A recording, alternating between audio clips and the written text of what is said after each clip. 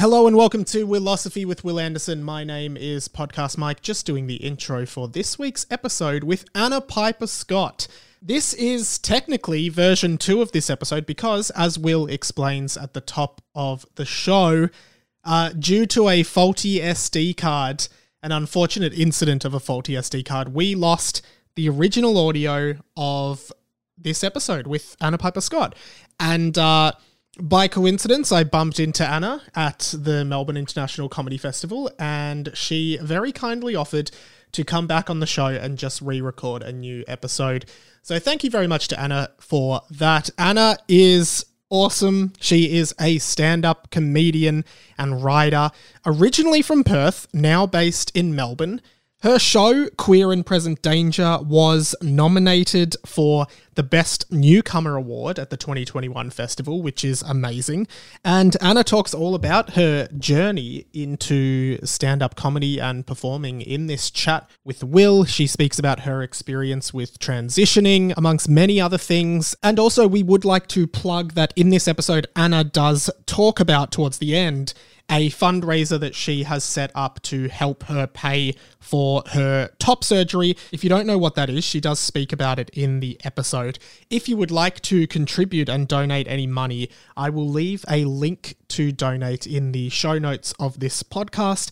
Will is also doing his Willegal show in Wagga Wagga at the Wagga Wagga Civic Theatre on the 12th and 13th of June. Definitely get tickets to that. Check out some of the other podcasts on the Tofop network, including Tofop, Fofop, and Two Guys One Cup, an AFL podcast, most of which are with Will and Charlie Clausen. Fofop has a guest each week. And of course, patreon.com/Willosophy if you want to support Willosophy financially to keep the lights on here at Tofop. You can do so for as little as $1 a month. Last week we had Peter Hellier on for a catch-up episode on a Friday. If we do reach a consistent $5,000 a month, we will aim to have 2 episodes of Willosophy a week, 1 new guest and 1 catch-up guest. So please get on board there. But now, without further ado, please enjoy this fantastic episode of Willosophy with Anna Piper Scott.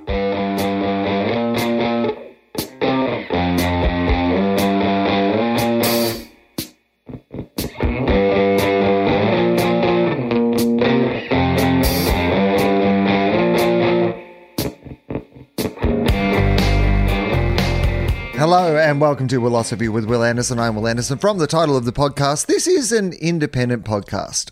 There is no big company behind it. There is no radio station. A lot of podcasts these days have big radio stations. They have big networks, and that also means that they come with a level of professionalism. They might have a studio, a producer in the studio who's recording the interview for them, and it would mean that when they do the interviews, they probably don't lose the audio and fuck it up completely. Well, this is the charm that comes with being indie, is it also comes with a whole range of fuck-ups. And despite the fact that I've been podcasting for 11 years, I don't think that I have got better at it in any way. So that is all just a little preamble for today's episode, because this is the first time that I've spoken to today's guest for the podcast that you guys are going to hear. Fingers crossed, don't want to jinx it.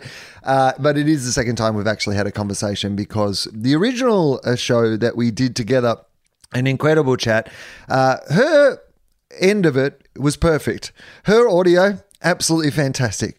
Couldn't have nailed it more. Mine, as people have heard me complain about a little bit on my various podcasts, I'd had a handy little Zoom recorder for the last 7 or 8 years, and it had a little SD card in it that's recorded thousands of hours of audio on it, but it got to the end of its run, and it meant that I fucked up a couple of Willosophy records, and one of them was with Declan Fay. That one has been re-recorded, and you will hear a new episode with Declan Fay very soon. But the other one was with today's guest.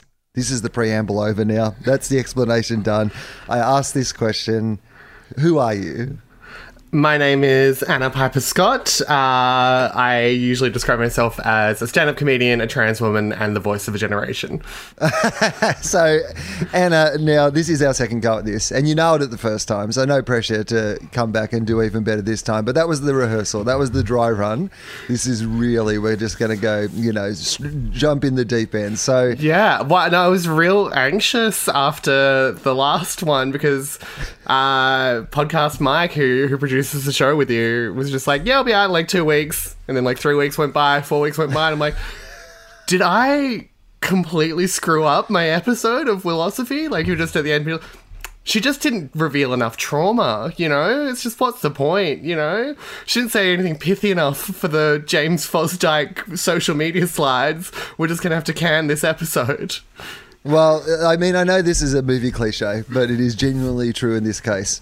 It's not you, it's me. I 100% with Willosophy. I don't think we've ever recorded an episode that I didn't think the guest was fantastic on, but you were particularly fantastic. It was a huge chat that we had together, went all over the place, and yes, and now it's just like it's a lost episode of Doctor Who now. Just the fans will always be wondering what they missed out on. Well, technically, at some stage, because the problem is, what I thought originally, this was my big plan. I was like, because both with Declan's episode and your episode, because it was the exact same problem that fucked up in both of them.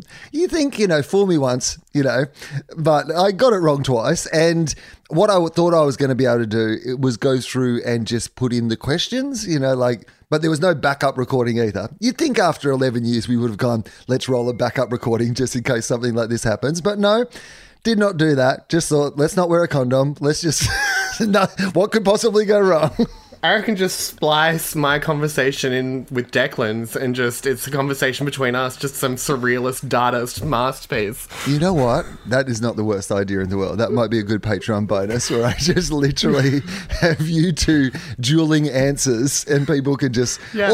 Or I could release... It could be a sort of, if you've wanted to host your own Willosophy at home, maybe I could release your recording of your answers and Declan's recording of his answers, and people can just play along at home. Just do their best Will Anderson impression. Right. Yeah, that's what I would like. But anyway, enough of my fucking mistakes, and on to you. Let's dive in the deep end of Voice of a Generation. So you've just come off being a bit of a Voice of a Generation for a few months, which originally was what you came on to plug, which was your festival show, Queer and Present Danger, that you were touring all over Australia to the festivals. But I heard, despite the fact that you did not get that incredible Willosophy bump that you would have got in ticket sales, that it was nothing but a resounding success. Tell me a little bit about what doing that show was like over the last couple of months. Yeah, I'll invoice you for the lost ticket sales in the first week before word of mouth kicked in. No, it went great. I took it to Adelaide Fringe and I got nominated for Best Comedy there, and then I had a bunch of sold out shows and some really great reviews, and then I brought it to Comedy Festival and I got a great review in The Age. I got Best Newcomer nomination here.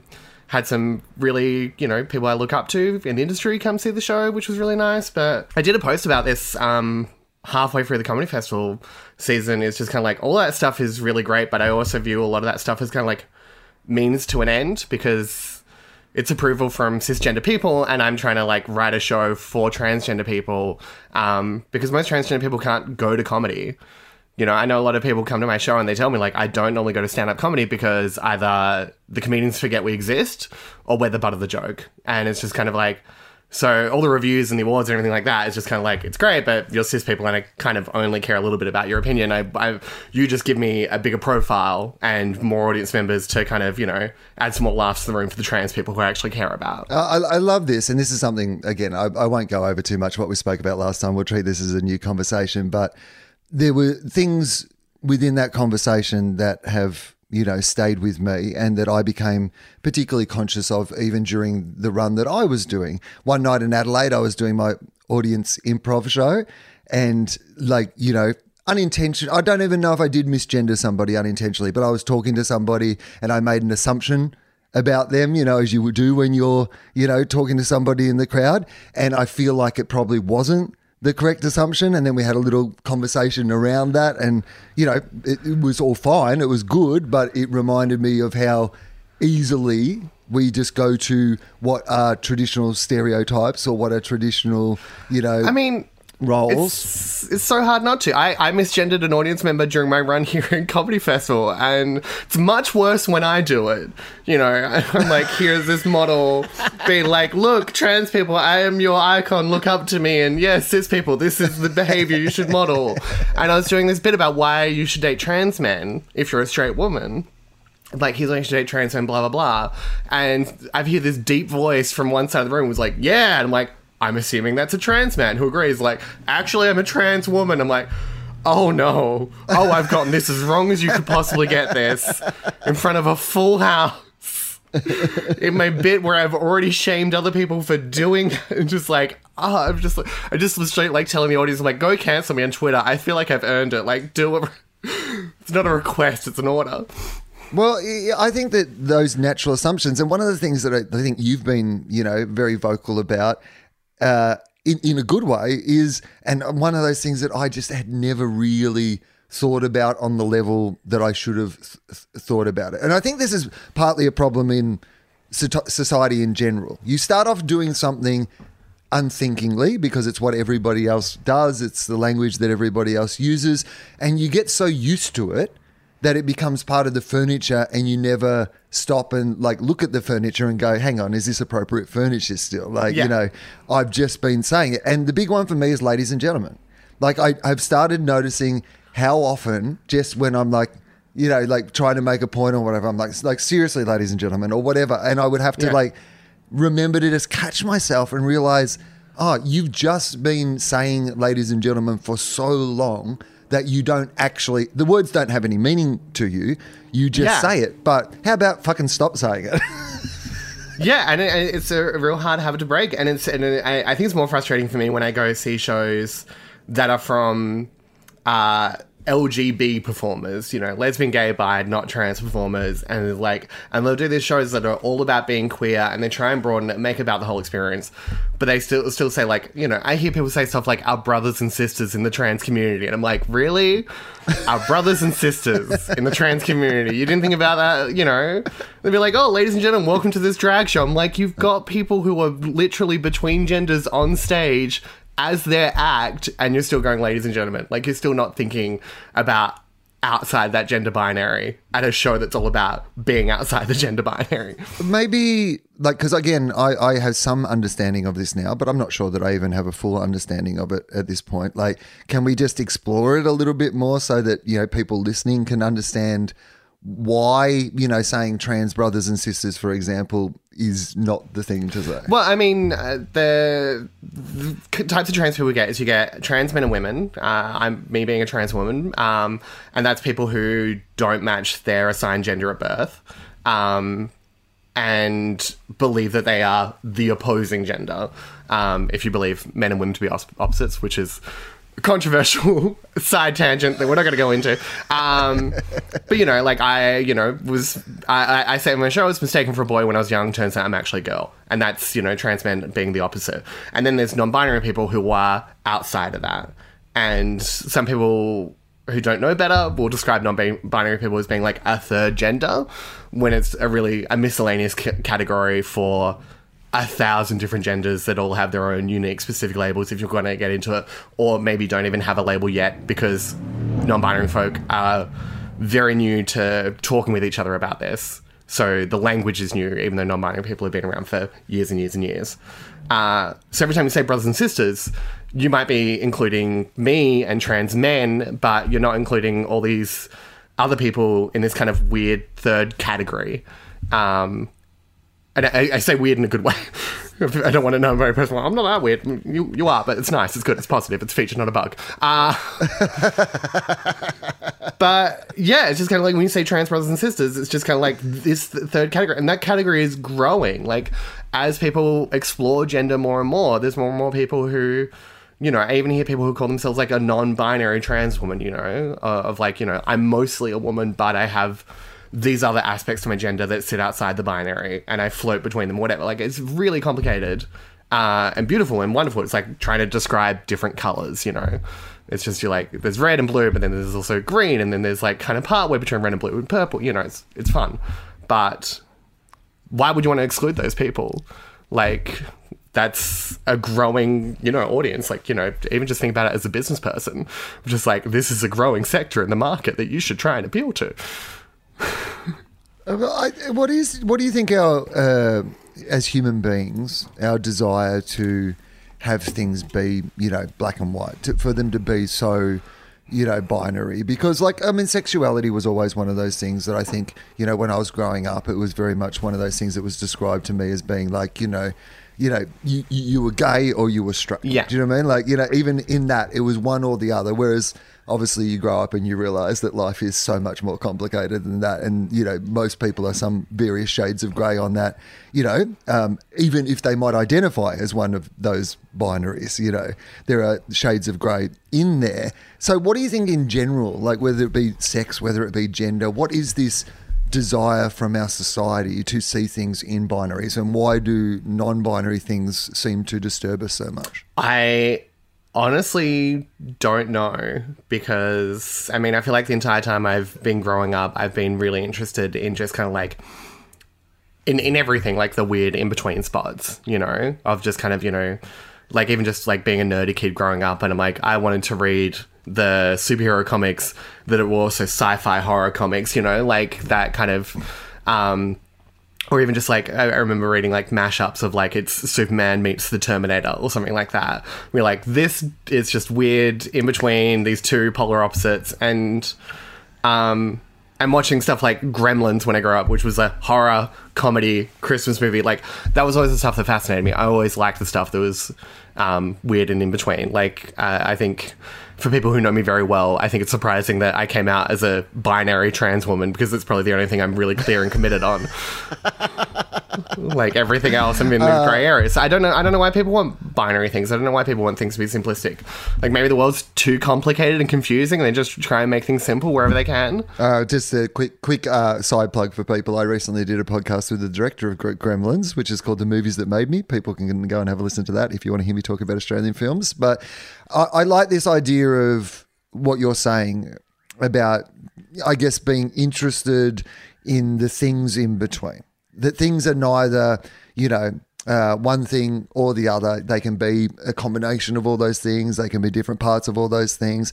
So what do you think this current trend towards gender reveal parties says about us? Because it just strikes me that in a time where we're being told and coming to a greater understanding that, gender, is something that is much more complicated than we've been told up until this point, is like, why has that also seemed to rise at the exact same time as people start having these, big gender reveal parties and stuff? Again, I don't expect you to necessarily have the answers to all those questions. I just would like to hear your opinion. I was actually listening to a podcast about this that kind of like broke it down and kind of went into how, every time there's like a big shift in kind of how people view gender roles, in regards to gender or sexuality or, women's rights or anything like that, there also become like these big things around, gendering babies. And it's this weird, like, coincidental thing, like, around the time of the 1950s is when pink and blue started becoming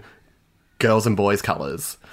Like, before that, it was just kind of like you put your kid in clothes and they didn't really start getting gender clothes until they became a toddler. And it would just be kind of like boys and girls would wear dresses, and it would be like a baby dress. And that's what it was. It's just like, it's not a boy or a girl, it's a blob. We don't care about it. We just need it to stop crying. Like, and then started having, we had like World War II and had women entering the workforce, and then stubbornly not wanting to leave the workforce when the men came back from war, and just kind of all around that time. And suddenly like girls wear pink and boys wear blue, and this is important now for some reason. I think, people compensate. I think is what happens, You get a big shift in one area, get all these people being like, hey, we're trans and we've been here for a while, but we figured out the internet and we know how to talk to each other now. That all happens, and then suddenly people are like, oh, we need to like really firm down our baby's gender as soon as possible, And I don't think it's conscious. I think it's just subconscious. I don't think anyone who's holding a gender reveal party is transphobic. I think they most of the time don't realize that trans people exist. Okay, so I ask on this podcast if you have a life philosophy of any kind, or a work philosophy, or anything like that. So there's been a couple of times over the years where I fucked up an episode and had to do it again, and I'm always interested in whether the person goes with the same life philosophy as they went in the original podcast, or in the time in between they've completely changed their entire life philosophy. So if I ask you this question again, Anna, what is your particular philosophy? It's related to what I told you before, but I feel like after I did the podcast with you last time, I was like, oh, hang on, what is my life philosophy? And I thought about it a bit more. I used to date a girl called Tiffany, who she's a big fan of yours. She might be listening to this podcast. Hi, Tiffany, if you're listening. Hi, Tiffany. But she's a social worker, and there was this like social worker like motto that they all had, which is hurt people, hurt people. And ever since she told me that, like I've really had that kind of like just like repeating in my brain so often. And trying to like remember that kind of, you know, like that's most of the time when I'm getting hurt by people, it's either a reflection of pain they've received that they're passing on because they don't know how, or it's because they don't know better. You know, it's either someone, you know, kicking me because they've been kicked, or they kicked me accidentally because they didn't see me there. And that's like, once you realize that's 90% of the pain that I'm getting, that like it's not people being malicious, not people being hateful, it's people being sad and hurt themselves, it makes every conversation change. You know? It's such a powerful phrase. It's funny to me, when I was at university, my friend and I, Vanessa Stoikov, her name is. Hello, Vanessa, if you happen to be listening in.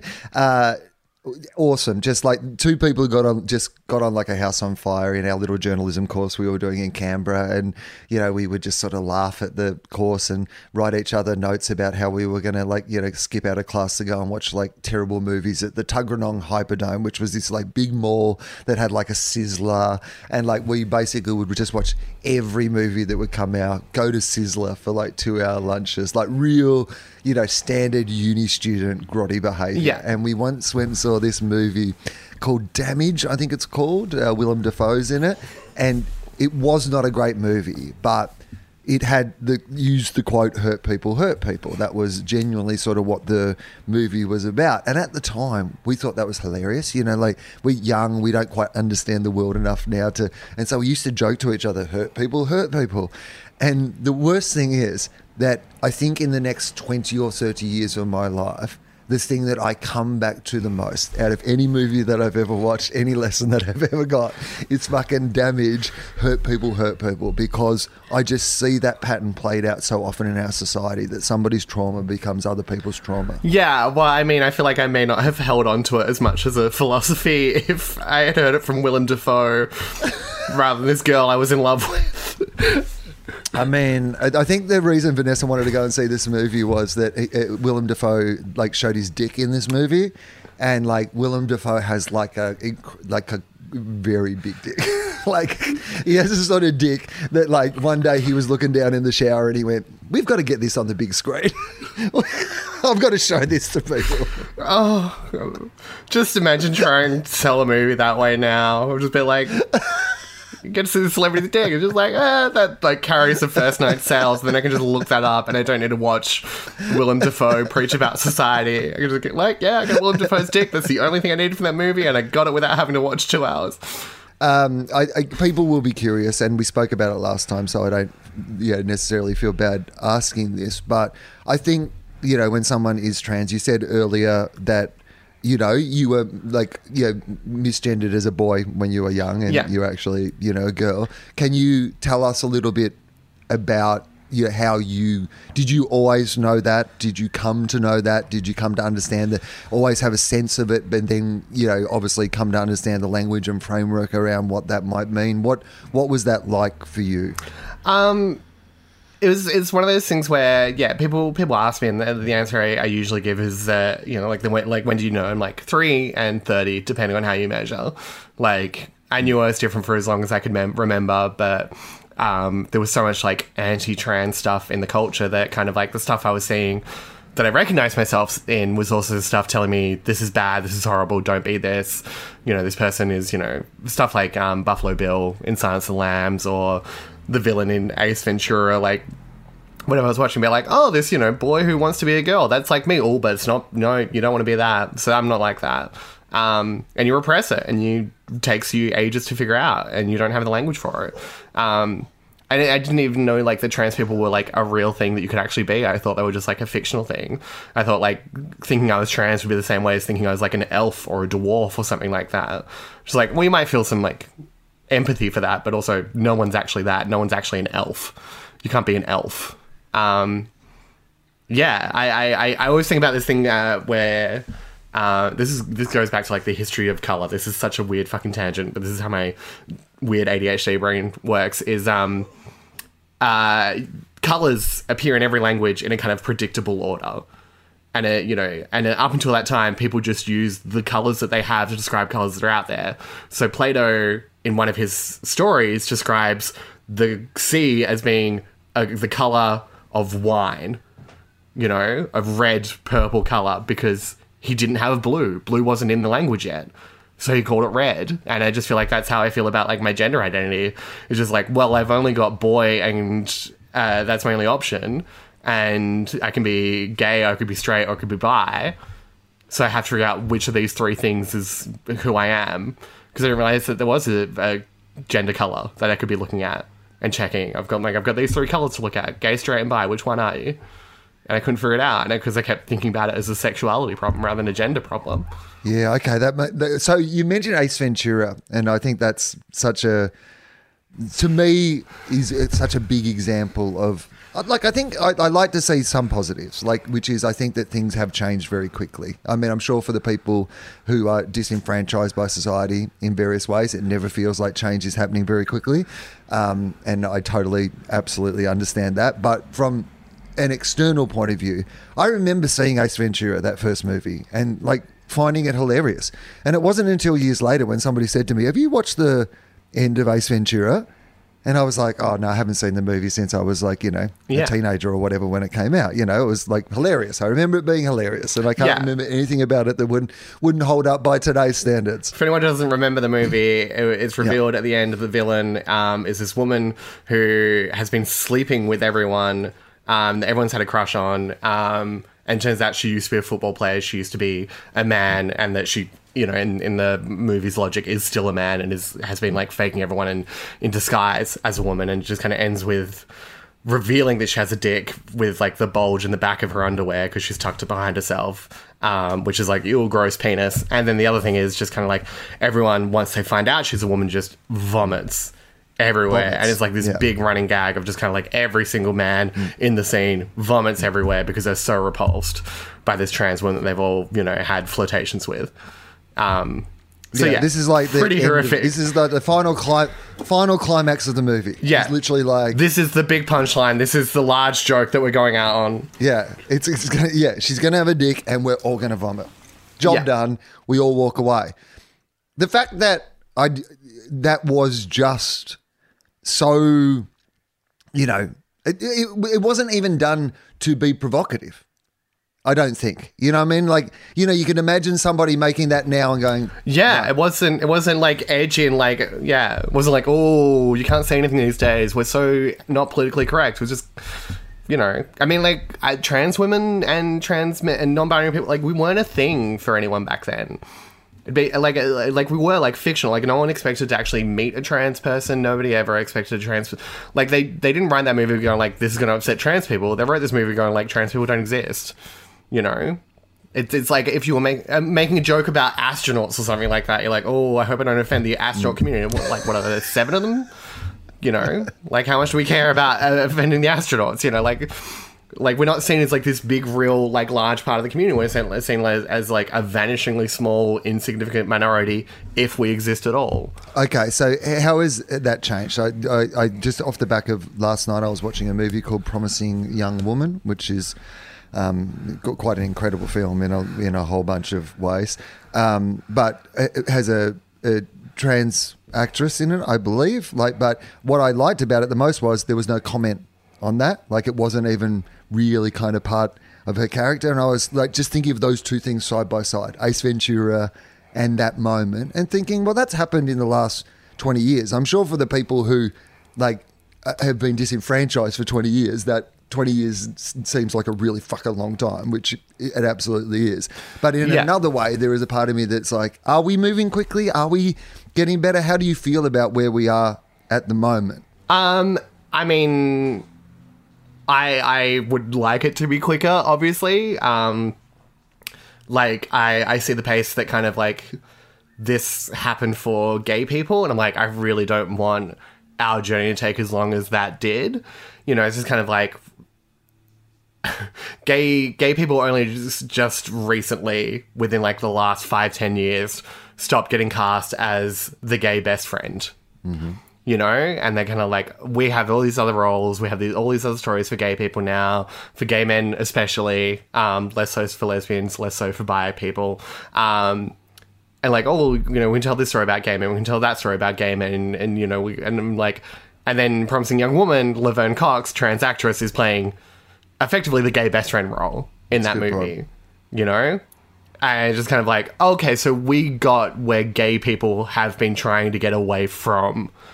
And it took them... An opportunity opened. It took them like 15... They've got out, and there's a spare spot there. There's a gap in the market. Yeah. You know, we rushed in to fill that void. We were the understudies for that part, apparently. I had not thought about it that way, but I understand what you're saying. I will say just... And again, this is not an argument. This is literally just from my point of view, is all I was saying was... What I liked was...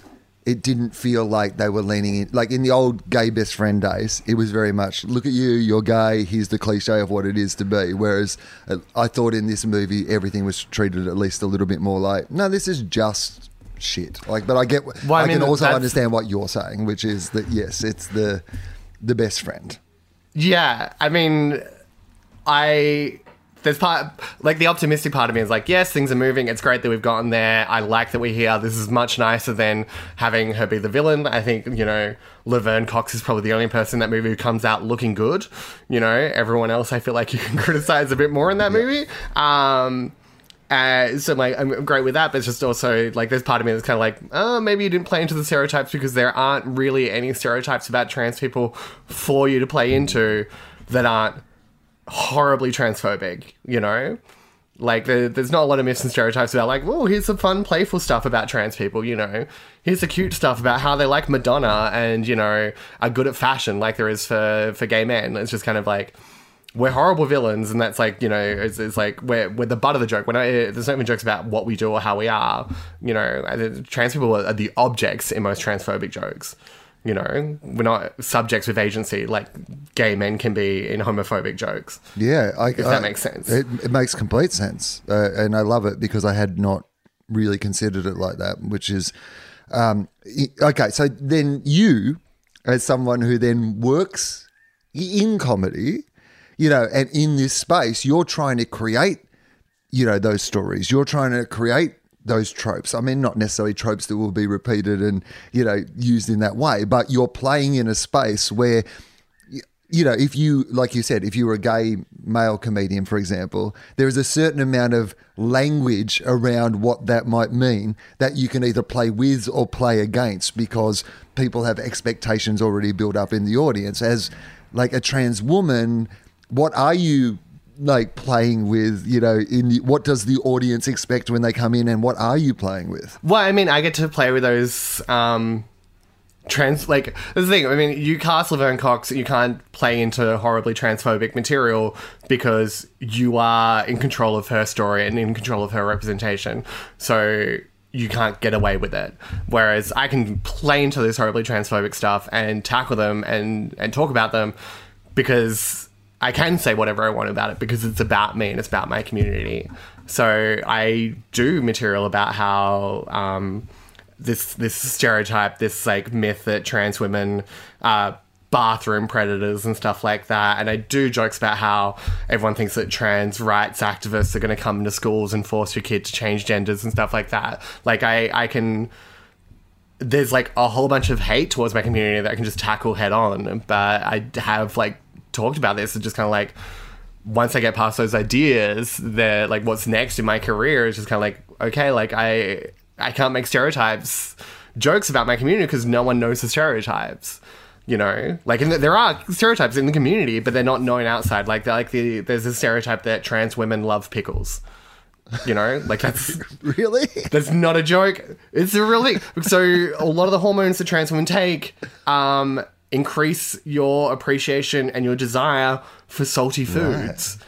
And a great way to get like a salty flavor without increasing a lot of salt content is pickles. So a lot of trans women end up really liking pickles, and it's a little in-joke in the community. But I can't make that joke on the stage in front of a cis audience without doing this big preamble to explain what the fucking stereotype is, you know? So that's, I think, the next challenge for me is to try and figure out how to explain those weird nuances again in a way that cis audience can understand and can appreciate the joke, but it doesn't feel patronizing to a trans audience. Because that's the other thing. I do have both audiences at the same time, and I need to make the show funny at the same time for both of them when they've got very different understandings of the material and very different understandings of the subject matter. Okay, so quick sidebar, which is like I love the pickle thing because it's also a huge thing in the AFL. You know, professional athletes are big on pickles and pickle juice as well because it's one of the most effective ways to rehydrate. Again, to do with your body's mechanism. So, like, they're your two groups in society that if you're seeing somebody buy a big jar of pickles at the supermarket, you're like, trans woman, AFL footballer, we'll work it out. Could be both. That's okay as well. Yeah. Yeah, I think that's currently a count of one person at the moment, but hopefully we can broaden that. Well, that's right, yeah. Previous guest on this podcast. It's Hannah. It's Hannah Mouse. Yeah, exactly. You can check out Hannah's episode of Philosophy, of course, if you want to have a listen to that. If anyone wants to know what to get Hannah as a present, jar of pickles. She'll love it for at least one reason, probably two. Yeah, exactly. She's like, this is offensive to me as a trans woman, but it is very helpful as an AFL player. So you do talk about this idea of serving two masters, and of course you made the point very validly before, which is, of course, I am also serving, two masters or three masters or five masters, but because so often, things are seen from ladies and gentlemen point of view, that the other masters that you're serving just have to sit there in silence or feel alienated from being there in the first place, right? Like, they go, yes, I have mental health issues and I'm just going to, if I want to go and see a comedy show, I'm probably going to have to run into a comedian joking about, mental health stuff, right? Like, or saying words that are going to make me feel disenfranchised. If I am, you have a different sexuality, you have a different gender, all these sort of things. These are all areas that these people already are in the audience. And I guess this was the big conversation around when rape jokes were a big topic of conversation in the comedy community, which was the idea of, if you are doing this, there is somebody in your audience who has experienced rape, Sadly, probably there's someone in your audience who has both raped somebody and somebody who has been raped. Like, if we're being really brutally honest about it, just based on the statistics. And, the chances are that is the fucking case. So, but you are conscious of the fact that you have these audiences is more the point I'm trying to make, is you're saying, I want to be speaking to the trans community and be a voice, of that community, but also I want my material and my audience to be cis people who need to hear this as well. So how do you balance those things? It's a different solution for every joke. There's not one size fits all answer. Sometimes it's make this joke that explains things to a cis audience and then have a joke that follows right up. Then it gives a joke to the trans people. I'll have stuff where I will make a joke for the trans people and then I'll explain it to the cis people. And I get to make jokes about the fact of how the audience reacts. I can make a joke knowing that some people are going to drop off and be like, oh, only women laughed at that one. That's interesting. A lot of high-pitched cheers for that, not a lot of the bassy ones that were there in the last one, and I get to analyze my audience and kind of have fun with that and just be like, this is how people are reacting. This is, and because I do a poll at the start of my solo show, I poll the audience and I go, who here identifies as queer in some way? Who here identifies as not queer? Who here identifies as trans? And I get a real survey of the audience and just kind of I can then point out and be like, oh, only the trans people laughed at that. And we know where they are because we heard their cheers, which kind of, even just I think sometimes for a cis audience, letting them know the joke was funny and they just didn't get it rather than the joke was bad, which is kind of oh, the joke was funny because the people who got the joke laughed very hard and you heard them laugh. You just didn't understand it because of your, because you came here with not enough knowledge. And that's fine. I'll give you the facts now, Right, but also what I love about that is that it's important, I think, for cis audiences to sometimes understand that not everything's for them. That things can be for other people and that they might have to do some work to work out what it is. That you don't have everything handed to you on a platter in that situation. So if all the jokes like that, they don't want to see the show. But if one joke is like that out of every 20, then that kind of makes them want to kind of come back and understand it a little bit better, you know? It's just, they're almost like little Easter eggs and kind of, you know, and then there's just people who do get those jokes and they get to feel very good about themselves for having done the work. You know, they're like, oh yes, I know what a vaginoplasty is. I'm a very good trans ally. Well done me, you know? I wouldn't undersell that. I'm such a big believer that, like, you know, the spoonful of sugar method, which is that if that's the best way to hear it, if that's the best way to understand it, if you can go out and have a night of laughs and come away with an advanced understanding of other people at the same time, which I think at its heart, a lot of comedy is about anyway, is a very important thing. So when you're doing this little survey of your audience at the start, is there any group of people who are completely underrepresented in your audiences at this stage? Honestly, trans people. Yeah, right. It's trans people, despite this being a show by a trans woman all about being trans, they're still the minority in almost every audience. There's been nights I've done the show where it's been entirely cis people. Thankfully, not many, but there were 2 or 3 in Perth where it's just like all cis people, all straight people. That was very interesting. Show still goes well, which is nice. But it was just the laughs were coming harder at different places in ways that were a bit confusing. But yeah, it's just I'll often poll the audience and be like, who here is trans? And you'll get 2 or 3 people who cheer. And I've done only 2 shows where trans people were in the majority. And yeah, I want more trans people to come out, but trans people are scared. Trans people are scared to go to a comedy club. Like, that's a really intimidating place for a trans person to go, you know? Especially with stuff like audience interaction and stuff like that. You know, like if I sit in the front row and I don't look enough like a woman or enough like a man, or I'm too confusing or whatever, is the comedian on stage be like, oh yeah, what's your deal, sir, ma'am? What do I call it? You know, and just have be like the subject of attention like that. It's terrifying.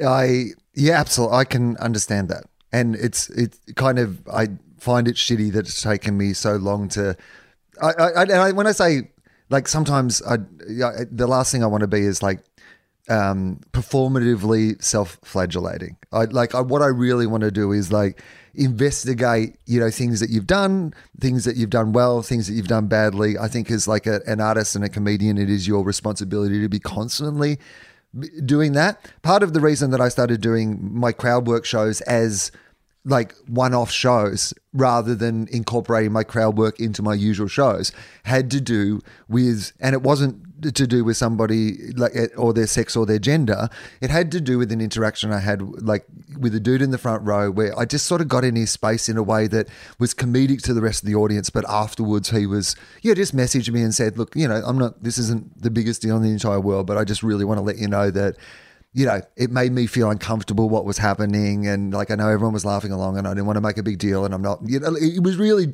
generous in his feedback. Like, it was offered in a very constructive and generous way, but I could tell that he'd been genuinely distressed by what had happened. And so part of the reason I started doing these, you know, crowd work shows as specific shows was so that I could advertise them and go, look, if you're in the front few rows, I am going to talk to you. If you don't want me to talk to you, if you want to come along to this show and yeah, but it's opt in. Go, sit up the back. I won't talk to you. Everything's fine. But you're not just going to go to a regular show and then suddenly find out that you're in the show. Like, I'm going to make you very clear and aware of this. And it had to do with that very thing. To then, of course, extrapolate that to somebody who says, well, there's already something about me that I don't want to, you know, be brought out in public, that I don't want to talk about, whatever that might be, is obviously an incredibly intimidating thing. So yeah, well, I mean, I didn't even realize how, because I'm a fairly confident person. I'm fairly able to kind of go out and be in the world and attract attention, you know, even if someone's hurling abuse at me, like the narcissistic comedian part of my brain is like, someone's paying attention to me. But I didn't realize how many trans people was like so scared to be out in public, especially to show, until I realized that even when I do my survey of the audience. This is after I've done like 10 minutes of material and they've gotten to know who I am. I'm like, who here is trans? And I get the cheer. And then people have told me afterwards, like, hi, I was in the audience, I'm trans, I didn't cheer because I didn't want to draw attention to myself. And you're like, oh, my show about being trans, delivered by a trans woman, where I'm in control of everything, and I've, you know, already banned from people and shut them down or whatever, and you're worried to reveal that you're trans there in that space? Like, yeah, I didn't realize how terrified a lot of my community are, and I'm just kind of like, and it can't just be me, it can't just be me out there. It's going to take like a cultural shift for them to, not have bad experiences at any comedian's show, not just mine, that to have the kind of like level of comfort like most other minorities have, like you'll hear some racist jokes occasionally at comedy shows, but it's not like every time someone mentions a black person or every time someone mentions a woman or every time someone mentions a gay friend that it's going to be bigoted and horrible. Like, statistically on average, most of the jokes about you are going to be in your favor in those other communities, or at least trying to be. Whereas statistically, most of the jokes about my community are going to be pretty hateful. I like this because we're talking about a whole bunch of different things than we talked about last time, and that's always, interesting to me. But I also feel like maybe the audience doesn't get served as well by me not asking some of those same questions again. So can we just backtrack a little about how you got into comedy? Yeah. And where you were in your life at that stage. Like, was Anna who first started, doing comedy, or was there a comedy before, Anna was revealed to the world in all her glorious, Well, glorious might be up for debate. There might be some people who disagree with you about that part. But, I've been doing comedy for 10 years, and I transitioned 3 years ago. So the bulk of my comedy career was, it was all in Perth. It was pretending to be a boy. I'm very grateful that I learned how to do comedy in that environment. In Perth, because Perth does not have a lot of tolerance for long meandering stories and whimsy and stuff like that. Perth is very much like as many jokes as possible in as short amount of time as possible. We paid you our hard-earned mining money. We want to laugh. We're not here for anything else. We're not here for your thoughts and feelings. We're here to fucking laugh. Which is a good environment to learn in. But also, I kind of, got a little bit of advantage by kind of learning how just be a performer and learn that joke craft and technique and how to hold a microphone, how to use the stage, all those kind of like performance stuff and writing stuff before I had to try and figure out how to make all this funny. I don't know that I would have been able to serve those multiple masters of different audiences and stuff like that if I had to learn performing like this. But also it was really hard because it's very much a boys' club. And when you're trying to be part of a boys' club, when you're not a boy and you don't even know it, it kind of ends up really messing with your head in a lot of ways. So it really was like a double-edged sword. And it probably kept me in the closet longer than it would have been if I'd found a different performing community. I feel like I might have been out a lot earlier if I'd somehow fallen into the cabaret scene or the acting community or something like that instead of stand-up comedy. I feel like they would have been less toxic. Yeah, I can understand that. I'm interested in, are your expectations, because I don't know what the answer to this question is, and so you get surrounded by this sort of toxic masculinity, let's just call it that, and you think, well, I could never, be who I truly am in this environment. Like, everything, the way the language is, the way that people interact with each other, it doesn't feel like this is an inclusive place for me. When you then are able to become who you are you included, or were your suspicions right that it is exclusionary to, I guess what I'm asking is the reinforcement, this idea that this is not a good environment for this, is it true? Like, is it when you did, come out as being Anna, who you are, was that community exclusionary to you, or did they adjust the way they interacted and the way they experienced life? It was mostly exclusionary. And I still feel like here in Melbourne sometimes, which is, a much more progressive city, it can still be a bit exclusionary. And part of that is kind of, you get those kind of like comedy, edgy, like, oh, we're not going to say the woke thing where, comedy is about free speech, and free speech means saying something really stupid and offensive. The definition of free speech. Yeah. And you know, those aren't going to be people who are like, and my best friend is now this lesbian trans woman who I've known as a boy for 7 years. Like, that's not going to happen.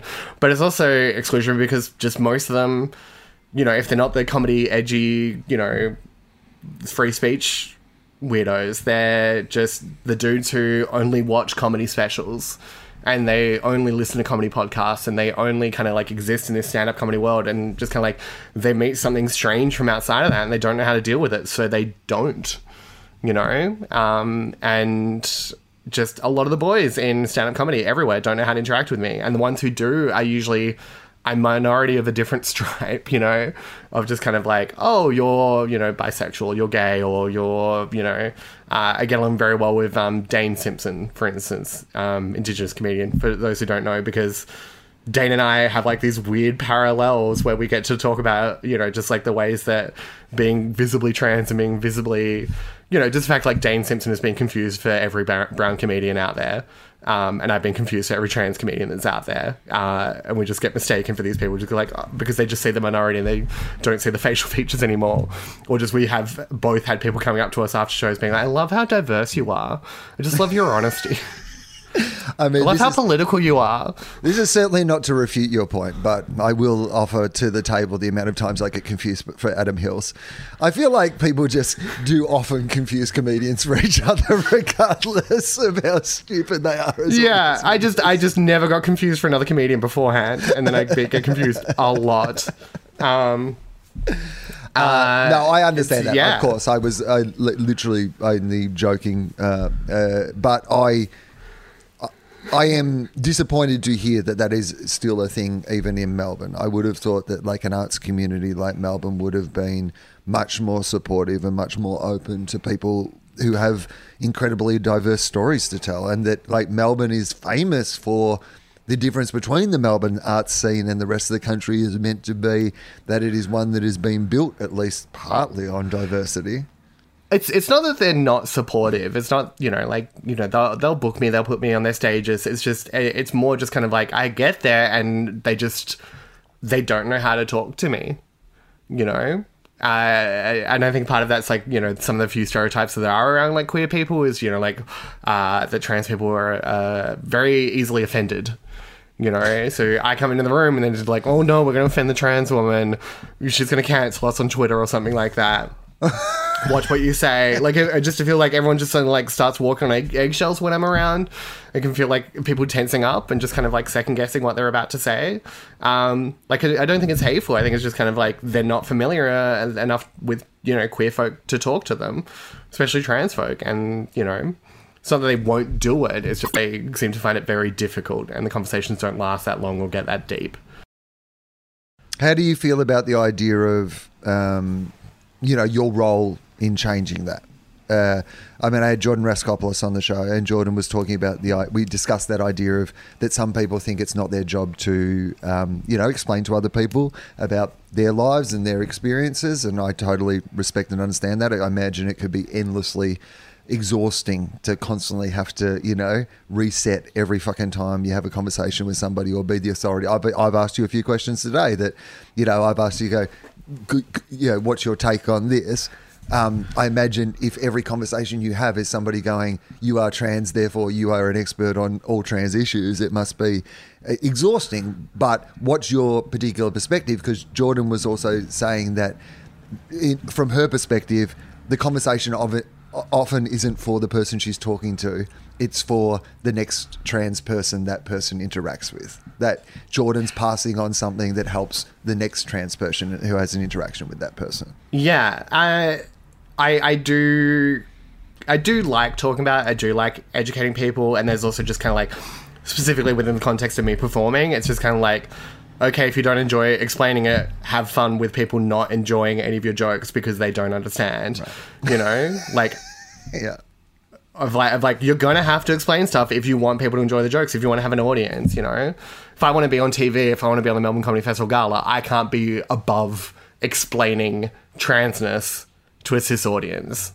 But personally, I enjoy it. I think one of the big problems around the trans community is that people don't talk to us often enough and about these things often enough, you know. all the conversations I had about trans people in very stereotypical fashion, the same way it has been for Indigenous people. Every time there's a conversation about land rights or women, every time there's a conversation about the wage gap, it's people who aren't part of the community having the conversation, you know? People talk about sexism and there's a bunch of men on the panel, you know? People talk about Indigenous people and there's a bunch of white people on the panel, and then people talk about trans people and there's a bunch of cis people having the conversation. It's just like, talk to us and stop being scared by it. Stop thinking that we're difficult to come by or that we're inaccessible or that we're going to jump down your throats. You know, I want people to talk to me and be like, hey, I've always wondered this about trans people. And me be like, hey, here's this funny, likable, informed, relaxed answer that made you feel good. Now ask another question. And then they leave knowing a bunch more and, you know, feeling excited and engaged by my community rather than feeling scared or repulsed or whatever, you know? Like, that's what I say about my comedy. It's just kind of like, if I make them laugh, they can't hate me. You know, it's hard to hate someone who's made you laugh for an hour. So not about us without us, I think, is, you know, something that really, it's a very simple way for everybody to remember, particularly in media, that you cannot have these conversations without, you know, having a representative of the people that you're talking about, let alone like perhaps a whole panel of the people that you're talking about, rather than just but certainly at least a representative of the people that you are talking about. But it is scary to try and be an authority on this stuff when you feel like you're figuring it out on your own, you know? It's just kind of this thing of just, I feel like, you know, people have found out that I have hay fever, so like, well, tell me how allergies work. I'm like, I don't know, I just sneeze in spring. Like, I don't have all the answers. I'm not a scientist. I just know that this is what my body's going through and what my brain's going through. Yeah, I get that a lot with arthritis because I have arthritis in my hips and everyone knows I have arthritis. And then other people talk to me about their arthritis and I was like, I don't really know anything about arthritis. I know my hips hurt and I know what to do to not make my hips hurt. But explain how bones work. How does calcium get deposited in the bones, Will? Like, I don't fucking know. I don't know. I just know that I can't sleep on my right hand I have side. bones and they hurt. I wake up and I have too many bones. That's all I know. So what was your material about before? Oh, it was terrible. Yeah, a lot of my solo material I don't remember. I had something about when I first started about that whole Superman cartoon thing of look up in the sky, it's bird, it's plane, it's Superman. And I was doing this like really terrible joke of like, who was the first guy who thought it was a bird? You know, it's just kind of like, it's like, who cares? No one, like, who's watched that cartoon in the 30 years preceding this joke? Why are you doing this? I was talking to my friend Patrick Collins, fantastic comedian here in Melbourne, because they were asking like, what was your comedy like? I'm like, I feel like I spent 7 years sharpening my knives and getting really good at like, I'm like, oh, I've got these perfect daggers and I've you know, got them perfect and I've been polishing them with the finest polish and everything like that. But it wasn't until I transitioned that I finally had something to stab, you know? I'm like, I've sharpened my knives for 7 years and I finally have something to stab. But now that makes me frustrating that I'm watching a lot of comedians and they don't have a point of view. They don't have an angle. I'm like watching comedians where I'm like, you are fantastic. You're great at crafting jokes. You're polished and you're, you know, like no one has better knives than you. But I'm like, can you please stab something?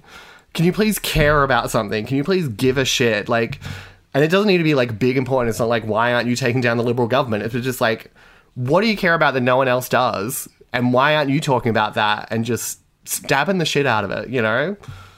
So it's a weird metaphor. No, I love it. I think that you're absolutely spot on. I mean, it's one of the things I say to people I work with in television a lot, which is my major criticism of shows that don't work is what question were they answering? Every show should be answering a question of some kind. The question doesn't need to be a big question. It could be like, who's the best amateur singer in Australia? Or like, you know, how do you know, do this? Or blah, blah, blah this. Or like, you know, whatever it is. But there has to be a question that's being answered by the show. And so often when things fail, you're just like, well, I just don't know what question they were trying to answer. And I think that's what you're saying about stabbing, is that you can have all the skills, but unless you know what it is, and it, like you said, doesn't need to be a big thing that you're stabbing. It just a point of view. Like it can be you. It can be you getting up there and talking about how ridiculous the French government was in the 1300s. You know, it doesn't. No one cares. But if you care, you can make me care because you're clearly very good at what you're doing. You've got the skills. Like, fucking stab the French government in the 1300s. I don't know, but if that's where your heart is, I will follow you there. Like, there's nothing more entertaining than watching someone talk about something that they care very deeply about. Okay. If they know how to talk about it. So tell me... me... know how to make it understand. I think I get an understanding of what you're stabbing at the moment. But what is the kind of,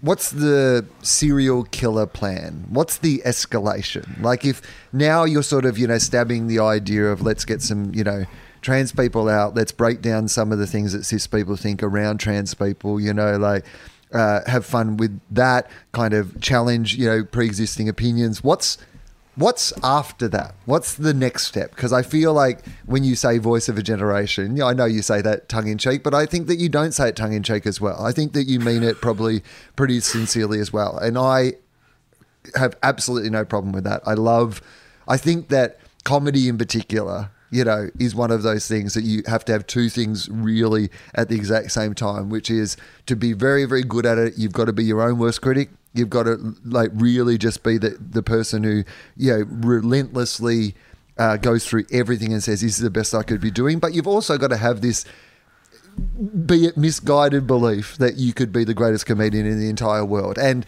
I feel like you are one of those people who does have that and is a little happier to talk about it than perhaps some people are. So can we talk about that? Yeah, I when I was first learning comedy in Perth, a comedian by the name of Wurzel, who I imagine with you having gigged as long as you have, that you've probably done some gigs with Wurzel.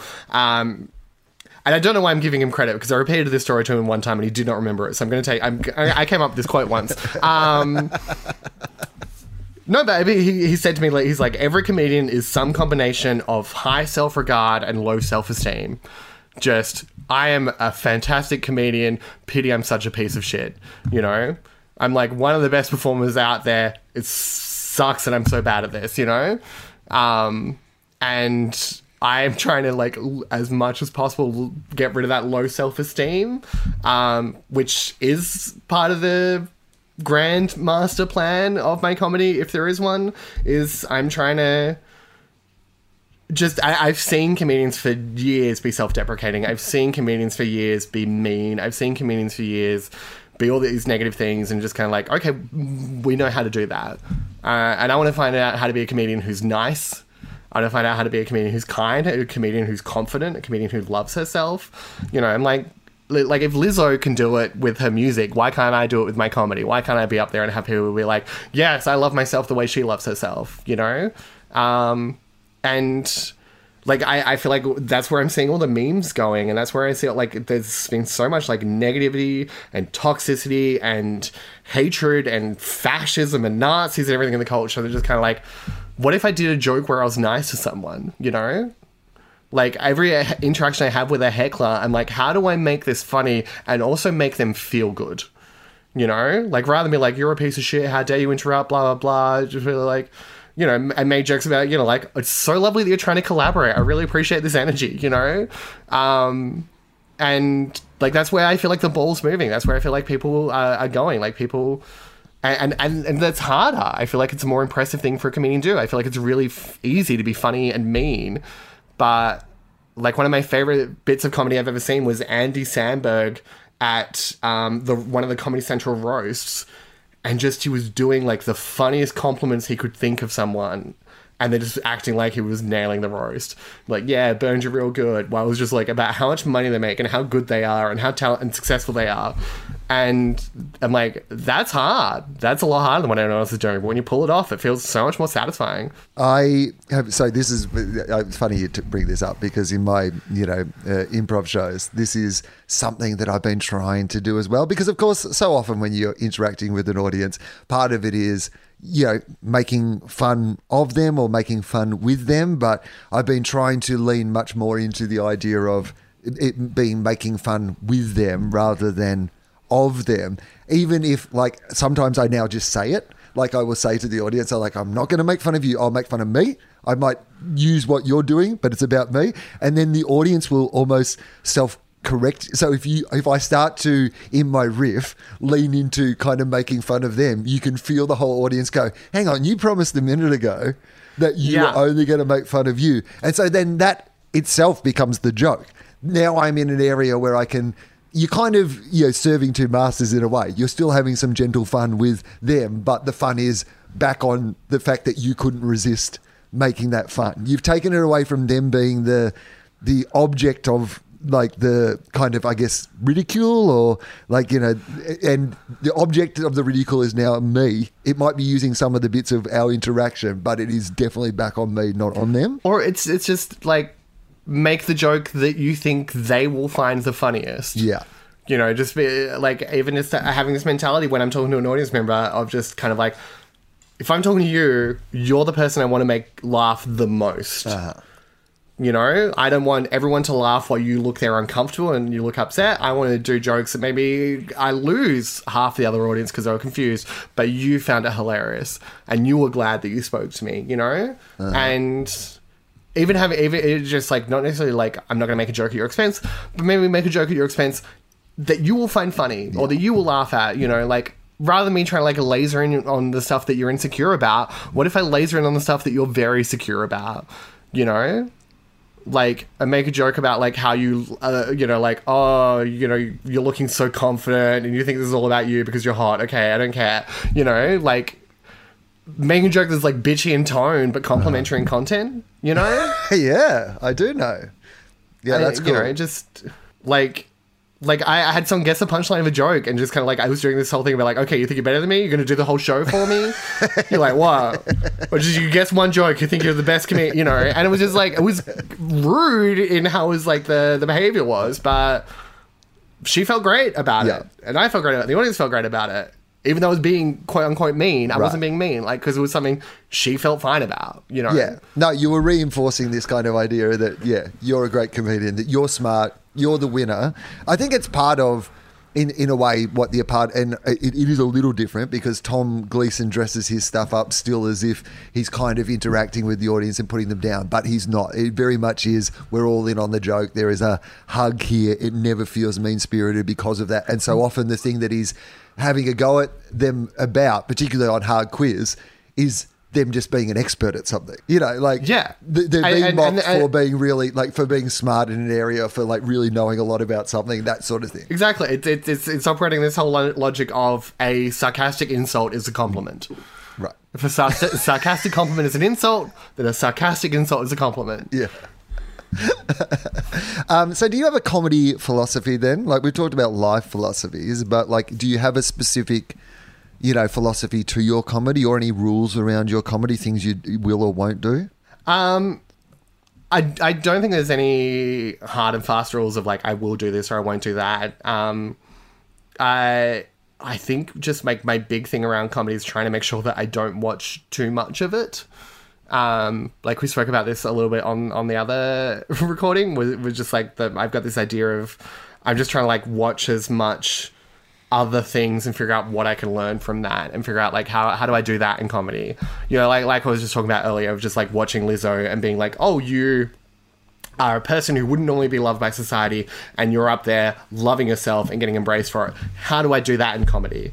How do I do what you do in Juice and do that in like my stand-up bit, And watching like burlesque girls do the same thing. Like burlesque is this whole thing of like power fantasy for women mostly, of watching, someone take their clothes off and be dominant on stage and own it and have all these things they're normally shamed about, but like nudity or body flaws or whatever, and making that, the point, making that a hero, making that like something you look up and idolize. And, the number of times I see people come up to burlesque girls and be like, I wish I could do what you do. I'm like, okay, well, how do I do that? How do I give my kind of queer audience that feeling? How do I have a bunch of queer people watch my show and go, I wish I could do what you do.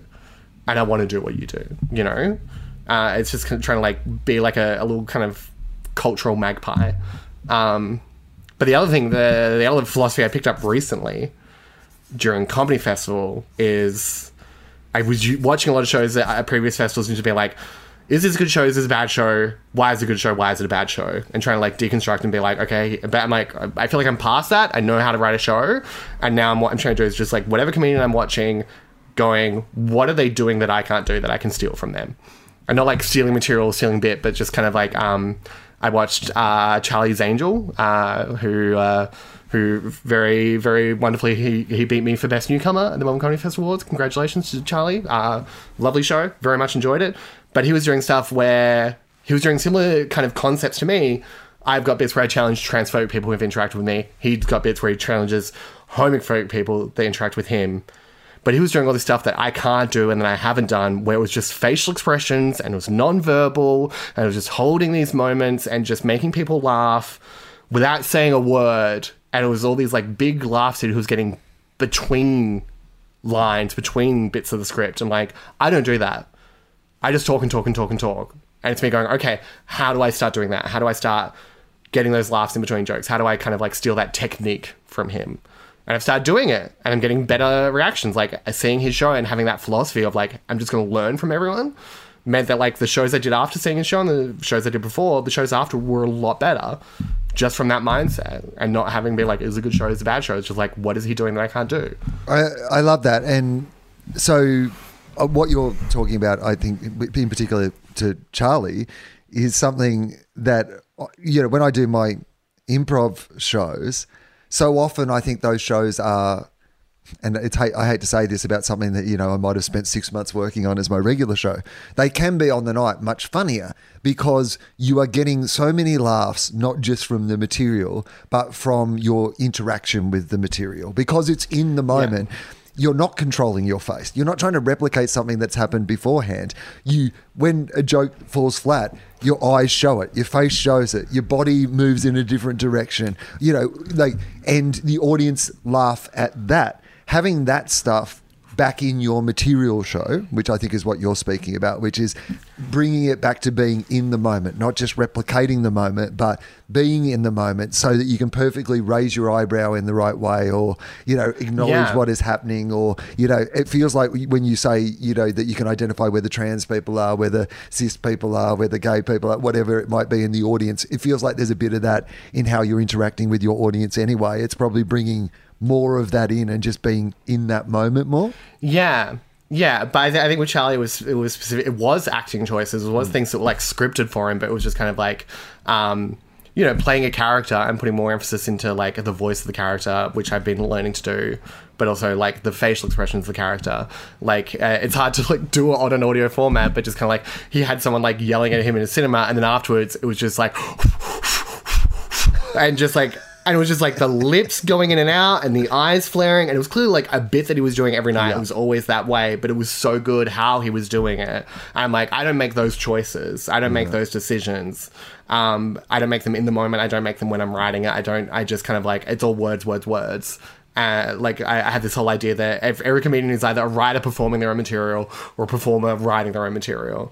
And I'm definitely a writer performing my own material. I'm trying to like learn more and more how to be a performer, how to do acting things rather than writing things, you know, and watching someone like that and be like, oh, and then I was watching Nath Valvo, who was performing on a giant stage at Max Watts, and then going, oh, look at how he's using the entire stage. He's not planted dead center. He's going all the way to the left, all the way to the right, all the way to the backstage, all the way to the front. Like the entire stage is in play. And I'm like, I'm on a stage a quarter of that size and I don't use anywhere near as much space, you know? And it's just kind of like, okay, how do I use my entire stage like he does? Like, it's just every comedian, I'm just being like, what can I pick up from them? And just kind of like, just trying to be like the rogue, like Rogue from the X-Men of just stealing everyone's powers. I'll offer a counter argument. By the way, Nath Valvo, I think more punchlines than anybody else in the game. One of the funniest comedians going around, like not just in Australia, but in the world at the moment. But I used to be a big roamer. And eventually it just gets tiring. I would highly recommend just standing in the middle of the stage. I don't even take the microphone out of the microphone stand now. You'll just feel a lot less tired at the end of the show.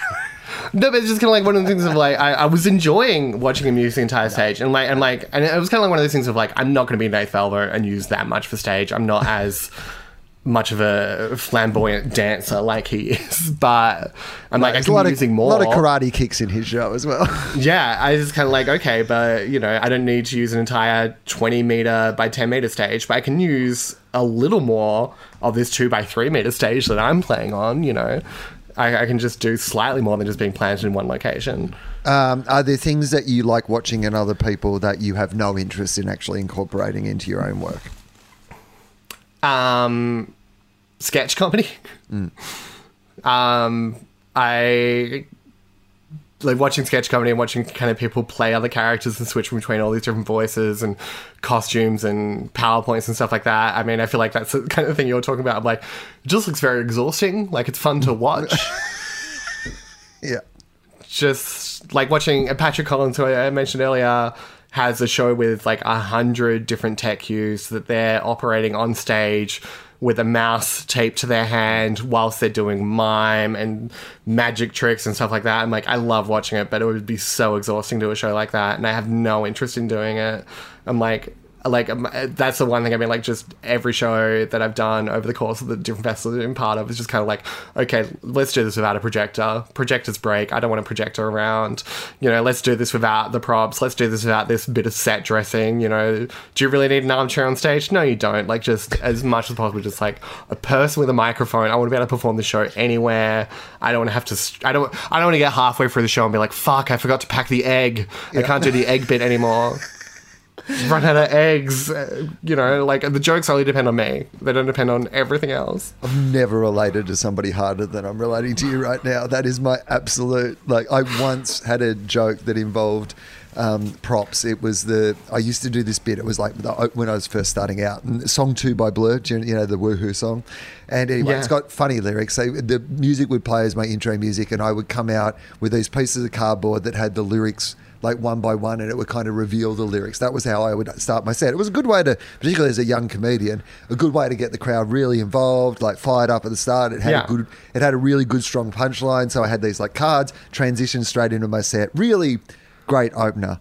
But people would steal the fucking cards. I'd have to collect the cards at the end of the night. You couldn't go for a drink at another bar afterwards because you had these fucking bits of cardboard.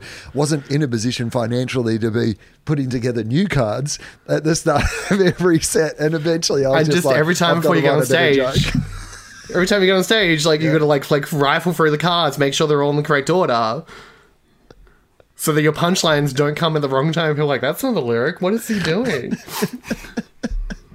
You watch sketch shows and like they've got 20 bits like that. It was just kind of like, how are you going to tour this? How are you going to fit this in a suitcase? You know, just like, you go through a gallon of milk every show. You're going to really drink that much milk over an entire month? You would just not. Can I talk to you about the comedy? And I don't want you to get dragged into a debate that perhaps, you know, I can have and perhaps you can't have. I don't know. You're a bloody grown-ass woman. You can make your own decisions about whether you want to dip your toe in this or not. But I would say that the great success of the Melbourne International Comedy Festival this year had to do with the internationals not being there. It wasn't without internationals. Like, there were obviously a range of... Daniel Sloss won the People's Choice Award. That means he sold the most tickets at the festival. Daniel Sloss is clearly a Scottish person who was in Australia as an independent comedian, brought out by a promoter, does his shows, people want to go and see Daniel Sloss. Ross Noble was at the festival, Arj Barker's at the festival. These are people who have connections with Australia, but, you know, are international comedians. But they are not brought out by the Melbourne International Comedy Festival. Normally, the Melbourne International Comedy Festival brings out a whole bunch of international performers.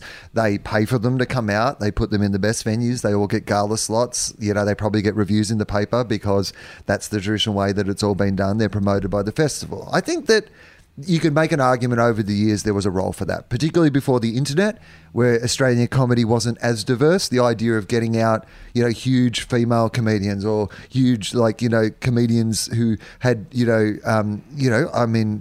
like, who had a wider range of life experiences, so that if you can, you know, see it, you can be it. There would be comedians within the Australian scene who said, I've never seen, you know, a person with a disability do comedy at this level. I've never seen, like, you know, a trans person do comedy at this level. But I think that in this current day and age, the idea that Melbourne has this festival that then imports people to compete against the Australian comedy community is probably an outdated idea. And I think this year the festival was incredibly successful because the performers who wouldn't have normally got those time slots, wouldn't have normally got those reviews, wouldn't have normally necessarily got that first look audience, were getting them because the internationals were not there. That's just my point of view. You can either comment on that or we can move on to something else if you'd prefer not to comment on that. I am aware that I do not have the career advantages that you have to be too critical. And I'm aware of that also, which is why I frame it like that. Which is, I very much want to be on the next Melbourne International Comedy Festival Gala. The question I'd put back to you is, well, then how do you feel about yourself doing stuff like fringe festivals or acts at your level, because I had people saying that to me about the fact that I was doing Adelaide Fringe Festival, and I got nominated for Best Comedy, and like one of the acts that I was up against was the Umbilical Brothers, another one was Ross Noble. I mean, Ross Noble is an international act, but he's been performing here for a while, so I don't know how much that does for or against him. But it's kind of like, oh, I am competing in this festival against acts on that level. Acts that can tour nationally, acts that don't necessarily need the support of a festival to make money, and yourself, you were performing at the Adelaide Fringe Festival. I think Adelaide's probably different, is what I would say, is that because there is, like, Adelaide Fringe, firstly, I would suggest, I think it's a legitimate question to ask. Like, and that's, I think we should always be having these debates. The difference, I would say, between the two things we're talking about, just to make that clear, is that we are not being imported there by the Adelaide Fringe. The Adelaide Fringe is not spending Adelaide comedy money to say, come over here, we'll put you up in a venue, we'll make sure. We're there in the same way as Daniel Sloss was at the Melbourne International Comedy Festival. You're brought out by somebody who thinks that audiences will come to see you. I've been performing at the Adelaide Fringe since I was, like, literally the story of the Fringe, that's 22, 23 years. Yeah, I'm not here to No, I'm not to. No, neither am I. I'm just like, I'm walking through the conversation, really, is what I'm doing. Great. And so I think, have you earned your stripes? Have you been part of the festival? And do you take something fringy to the festival? That's the other question that I always ask. So am I running in something new? Am I doing something that's a genuine fringe experience, right? If I'm just coming in and doing my big stage show that I'm doing everywhere else for 2 weeks in Adelaide, which I have never done, but I think that's a more interesting question. Is that the place at a fringe festival? If you're trying something new, if you're doing, like, running something in, like giving people a genuine fringe experience, I think that that's probably more a grayer area. But that would be just my personal perspective on what that is. I would argue that the main difference between what I was talking about with Melbourne and what I'm talking about with Adelaide is that Melbourne International Comedy Festival literally imports international acts to compete against the comedians who are based in the city where the festival happens. Yeah. There are comedians who build the scene the rest of the year in Melbourne. And it's not people like me. It's not people at my end, because it doesn't affect people at my end in any way. It affects Luke Heggie. It affects, you. It affects Charlie. It affects Becky Lucas. It affects Nina Oyama. The reason these people all had big sellout seasons is at least in part to the fact that their review could run in the Age week 1 in a way that it never could in the last 20 years. That's all I would argue. Yeah, I don't know. You don't need to comment on this. It's more. No, I see both sides. So it's just kind of like one of those things. It's just kind of like, it's unfair or not great that I have to compete. That I could theoretically have to compete in a festival against Maria Bamford or something like that. But then there's also the argument that having Maria Bamford at the festival massively elevates the profile of the festival gets more coverage, and that someone goes out to see Maria Bamford and they're like, let's go see another show, and then they can end up at mine because they've realised that they're there as part of a festival. I don't know one way or another. I think there's definitely arguments to suggest that maybe the balance has been wrong in previous years, and that the not having them here has been, like, really good this year for a bunch of smaller acts to kind of build a fan base and get seen. And I think it'll be really interesting to watch the next few years, because I don't think the internationals are going to come back all at once. I think they're going to come back quite slowly. I think it might be, 4 or 5 years before we get the number of internationals we used to get. And I think that means that when the internationals are back, it might be more of a level playing field for a while. That there might be more of a fan base for the local acts and less of fan base for the international acts who haven't been here for a while. So I don't know. This feels the same as like when you're like asking trans stuff. I'm like, I don't know. I just have this. I'm not an expert. I'm not a scientist. And you're asking these things. I'm like, I'm not a business person. I'm not a festival programmer. I was only interested in your perspective because I think that this is, for people at my end of the industry, this is all just philosophical debates, right? It doesn't matter one way or the other. The internationals come, they don't come, does not affect my life in any way. But what I saw happen this year was it affected the lives of people who are at a level that isn't this level, who are aspiring to be at this level. The people who, were able to sell out a 150-seat room every fucking night of the festival, which means that next year they'll be able to go to a 300-seat room or a 500-seat room or a 1,000-seat room. And I often feel that we import people with our own money to compete against those people, to put blockages in the way for emerging artists. And I'm not sure that is the role of the comedy festival anymore, is to put... Like you said, if it's Maria Bamford and there's an advantage to what she brings that there isn't somebody here who could do that same thing. I mean, Maria Bamford, the market's going to be fine for Maria Bamford to come out. Maria Bamford's enough of a big enough act that she'll just come out and people will go and see her show and the market will work it out. But I wonder if spending festival money on getting people to compete against Australian acts is something that we should be, Anyway, that's my opinion, Susan Provan. If you're listening, it's not Anna's opinion. She wants to be on the gala next year. So please book her on the gala next year.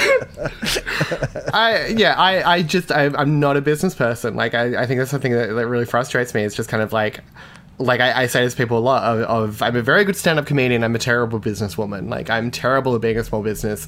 And I feel like I've spent a lot of time learning how to do the stuff on stage, write a show, craft it, and everything like that. I have no idea how to sell tickets. My shows sell out, and I'm like, okay, good. Like, every season of the show has sold out on word of mouth. I have slow ticket sales at the start, and then people realize it's a good show, and they come, and then it sells out in the last half of the season. But I don't know how to sell it. I don't know how to pitch it. I don't know how to get signed. I don't know how to get in contact with a television agency or get anything produced. Like, I know how to get on stage and perform and all this other stuff that you're meant to be doing behind the scenes to be a good comedian. Like, you don't get taught how to do it. No one tells you how to get signed. So it's just kind of like, if these big name comedians are here, I don't know what they're doing to my ticket sales. I can't do that kind of level of market analysis. I don't know if they're doing a big boon to the festival that's leading to a bunch of run-on sales to me, or if they're stealing sales that I would have gotten or anything like that, because I don't even know how I'm getting the sales I've got, let alone hypothetical sales that I may have lost or might have gotten or anything like that. It's just... like, this is why I keep yelling into the universe for someone to sign me, because I'm like, I need someone who is a business person to walk me through all this stuff. Well, clearly what I've done there, Anna, and let's be honest, I apologise for it, is I've framed my absolute editorial opinion as a question when I really should have just done it as an editorial opinion and not got you to dip your toe into it at all. There is no doubt in my mind that we need to import less international acts to the festival for the sake of the Australian comedy community. That's what I believe. And I understand enough about it to know that is absolutely 100% the fucking case. I mean, genuinely, you've asked the question, and there's part of me like, oh, I'd really be interested in hearing Will's take on this, because Will feels like he'd know a lot more about this than I do. Yeah, no, I've certainly tried to slip through my firm opinion as part of a question there, but no, I think that I just wanted to hear it from the perspective of acts coming up rather than the perspective of somebody who's already established. And I guess that's why I asked the question in the first place. But let's move away from it. Why aren't you signed? Like, why don't you have a manager or an agent? Do you have, like, why do you think that is? I mean, you're selling out shows, you're funny, you've got a distinct hook. Like, I mean, without wanting to reduce your entire, personhood as, as a hook, but you have something unique to say. I'm quite happy to talk about it in those terms. Like, it's very crass and crude and everything like that, but there's also that part of me of, like, trans people are very much in the zeitgeist right now. Like, this is a good time for me to have come out as trans and a good time for me to be doing material about this. Like, 5-10 years from now, me doing the same material will be like, oh, really? Okay, that's pretty 101, And if I did it 5-10 years ago, I feel like, Australia and the world at large would not be ready for that kind of content. So I'm like, it now feels like the moment, and I'm very good at it. I don't know why I'm not getting signed. And you can't ask. Like, that's the thing. Like, earlier in my career, when I wasn't getting the gigs I wanted to get, I was at least able to approach those bookers and be like, hey, why aren't you booking me? What do you need to see from me? I don't feel like there's the same kind of, like, ability to kind of approach a management company and be like, hey, you haven't signed me and I feel like you should. Why has that not happened? You know, and I say offhandedly to people who I know who work in comedy, who are, like, a little bit above me, and they're like, don't be so needy. Don't want it so much. I'm like, I don't know how to not want this. Like, this is what I want to do. I want to make people laugh. I want to have a career. I want to be doing this as my job, not as something I do whilst also bartending. You know, I want this to be my life. I don't know how to make that transition, and I don't know how to make it without wanting to make it. I mean, firstly, I think that you're being badly advised, would be my opinion in that. I actually think that there's nothing wrong with wanting to be a professional. There's nothing wrong with wanting to, like, you know, have somebody look after you and you to be able to just concentrate on the art of what you're doing. I would also say, and I know this is easy for me to say, but I would also say that I think maybe in most, like, at least in my world, that you can still approach people. In fact, I would highly recommend approaching somebody and saying, hey, you're the sort of people that I would love to manage my career. What is it about me at the moment that hasn't got me on your radar? Am I on your radar? What do you need to see from me? They would be the exact things that I would want to be seeing from people. And I absolutely think that you can do that and you should do that. I would not hesitate to do that. Well, I think that's very different from what I've been told. Possible. So yeah. Well, I'm very happy to hear that. I think whoever's telling you that is a fucking idiot, to be honest. Like, I think, how the fuck are you meant to be? Like, if somebody's going, what I want to see from this person, like, the only reason we're not, you know, signing Anna is because I haven't seen her do, I want her to be able to do consistent 5-minute spots and I'm not seeing her do enough consistent 5-minute spots. Well, what does it advantage you to not know that?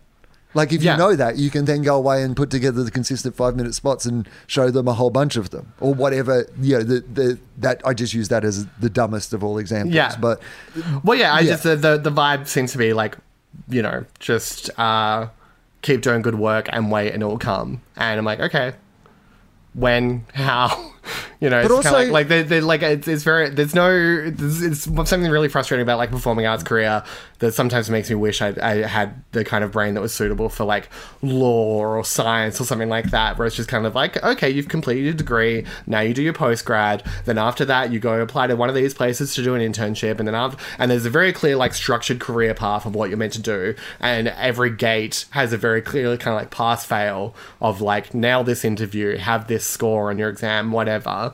And then with arts, it's just like, well, I had this number of good reviews, but were they from the right places? And I had this many ticket sales, but were they not enough because it was a smaller venue? Or, like, I got nominated for this award, but would I have been signed if I had won it instead? Like, it's just, you know, like, everything's like, this is good, but I don't know if it's good enough, and I don't have the entry requirements in front of me, so I don't know how to get to that next level of the career.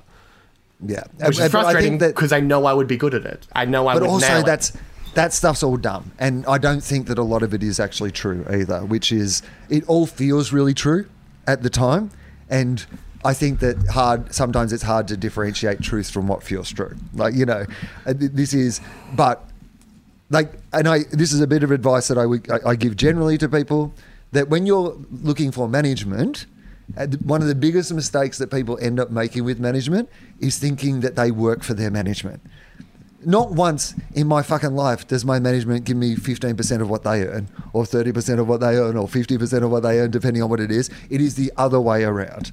You are looking for somebody who is going to work for you. You are looking for somebody who you are going to pay a percentage of your money to for perhaps the rest of your life. You're looking at someone who, if you have a good career, is probably going to earn like hundreds of thousands or millions of dollars over their lifetime from you, not the other way around. In what other aspect of your life, if you were going to pay somebody $1 million to fix your house, would you not interview them and work out what it is that they did well and didn't do well and all these sort of things? It makes absolutely no sense that we think that, like, management is this, like, magic wand that you've just got to go, you just got to, like, just keep doing what you're doing and not really know what you're meant to be doing in any way. And then one day somebody's going to just float down with a magic wand and tap you on the shoulder and go, you know, it's all going to happen now. The idea that you absolutely should be going to people and saying, hey, I like what you do as opposed to what somebody else does because this is the direction I want to see my career going in. I like this person you represent and this person you represent, and I think that I would fit really beautifully in with those people in your stable. I'd love you to do with my career what you've been able to do with their career. What can I do? What is it that I am not doing? Here's what I've done so far. What is it that I'm not doing at the moment that means that this is not happening? Is there something about, can we start that process? Can I get you to come and see my shows more often? That is just a professional and competent thing to do. And anyone that thinks that there's something uncool about that, or there's something like that's not the right way to do it, can literally go fuck themselves as far as this I'm is concerned. Everything I've wanted to hear for about 2 years. Just me, just like trying to take my career to the next level and just like, well, just keep gigging away and hopefully something will click, and just being told that to get permission from someone to be like, yeah, just email them, it'll be fine. Right. Just set up a meeting, because worst thing that happens is they say, no, you're not right for us. And then you can just go, okay, great. Well, I'll just move on to somebody else. Even knowing why I'm not right for them, you know, and even if it's something I can't change or don't want to change, you know, if they're like, you're too this or you're too that, you're like, well, that's what I like doing, then that's fine. But just knowing that I can't get it rather than waiting to see if I might would be so much better for me. But well, here's what I also know is that with your career trajectory, the way that it's going, like, you know, it's proving to be successful. yeah, Normally what happens is at some stage somebody is having the success you're having now will end up with management, will end up with a career. So it is a matter of it will happen. Now we're talking about the timeline of when it happens, and not just this idea that, because the last thing that you want is to get to a point where, you know, you haven't been approached for management and you end up taking terrible management because they were the people who asked. No, fuck that. If you want to have a great career, you want to have the best management. Identify who you think the best management for you is and have a conversation with those people about how it is that they could be your manager. And yes, maybe the answer at the end of that will be, no, it's never going to happen. You're just not for me for whatever fucking reason. And that's, then at least you know that, and you don't waste another fucking 2 years of your life, you know, doing all these mysterious things in the hope that someday that's going to happen. this is so good to hear, and it's so good to have this conversation as well, just because I feel like in generally just comedians, or everyone tries to pretend like they've been there before. Like, that's the vibe of just kind of like, this is, you know, like, I know how this works, I know how this business works, I know everything, I'm not going to ask questions, I'm not going to look stupid. Like, everyone's trying to be the coolest kid in the class. So just like no one's able to put it out there to be like, I don't know how this works and I want to know, you know, like you just, everyone's like, well, yeah, no, you're on a TV show. I know how that works. Yeah, I know how people get TV shows. I just don't have a TV show because I don't want a TV show. You know, like that's the attitude that everyone tries to have. And it's very refreshing to be able to be out here and just be like, I don't know, explain things, please. You know, just be dumb and own it. The idea that anyone, I mean, you know, like William Goldman wrote Butch Cassidy and the Sundance Kid. Nobody knows anything. Princess Bride. Nobody knows anything. And it's the smartest thing that's ever been written about, like Hollywood, about movies, about television. It's something that regularly comes up in Gruen meetings because as like we have a team and the best ideas always come from a discussion between that team. But my role on the show is at the end of the 2-hour meeting when we eventually go, here are the 20 ideas we have and we need to have 6 ideas in a certain order and somebody needs to make a call on what those ideas are. That's my job, right? My job is to go, okay, we've all said what we're going to say and, you know, debated and blah, blah, blah. Now here's what we're going to do, because it's somebody's job to make that decision. And I always say, and I am just guessing, because I don't know. Like, I've got more experience guessing and I've got a track record of getting an enough amount of those guesses right that people have given me the role of being chief guesser. But at the end of the day, that's all I am. I'm just the most educated guesser in this room, but we're still all fucking guessing. I love that. Is that your LinkedIn profile, Will Anderson, guesser in chief? Yeah. Well, professional guesser. But okay. Anyway, we've got to start finishing it up, and we really just start. This has been great. I've really enjoyed this conversation. It was the first one, I think, definitely was sort of all, you know, much more about your life, and I still think one day we should release the Snyder Cut, you know, in relation. But I have very much enjoyed this because I felt like I've got to know you more than last time for some reason. I feel like this is I'm really happy with how this one turned out. Good. I'm glad we got to do it again. I'm glad too. So let's plug some things first, and then we'll get into the final few questions that I always ask. So, what do you want to plug? Is there anything? Are you doing shows, or is there recordings of things, or what can people... I was going to plug my return season of my solo show, but it looks like it's going to sell out today, so it's probably not going to be any tickets available by the time this goes out. And apart from that, plugging my social media, because I am figuring out how to take it to other cities, but I don't have any confirmed dates anywhere yet. So just at Anna Piper Scott everywhere. And I'm hoping by the time this comes out, I might have a top surgery fundraiser, which will be live. So it'd be nice if anyone's listened to this and enjoyed listening to me, if they could flick me $5 to help me get a little bit of surgical gender confirmation, which would be quite nice. So what, if you don't mind me asking, and I feel like you won't mind me asking. No, please ask. For people listening, what does that mean? Because the language, I'm sure people have heard, but they might not understand what that might mean. So generally you'll hear trans people talking about, there's all kinds of different surgeries that you can get, but there's top surgery, which is surgery on your chest. So for trans men and trans masculine people, that's a mastectomy, breast removal. And then there's for trans feminine, trans women, there is breast augmentation. And then you get bottom surgery, which is surgery on genitalia. That's much more complicated than we need to go into on bottom surgery, because there's many variations. But yes, I'm not particularly concerned with bottom surgery, especially because it can be a little risky and it's very, very expensive. But top surgery, breast augmentation, would make my life a lot easier, would make me feel a bit more at home in my body. It also just people gender you a lot based on how you look in that area, so I would probably get gendered correctly more often. It would also mean all the clothes that I buy would finally fit, because every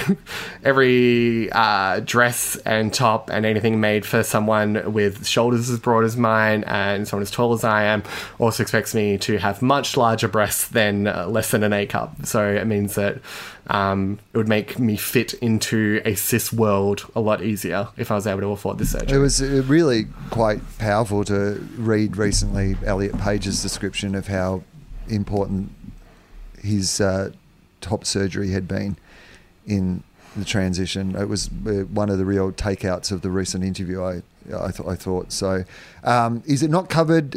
What's the medical? What does Medicare cover any of this surgery? What's Medicare covers it for trans masculine people, not completely, but you can get a bit of a rebate.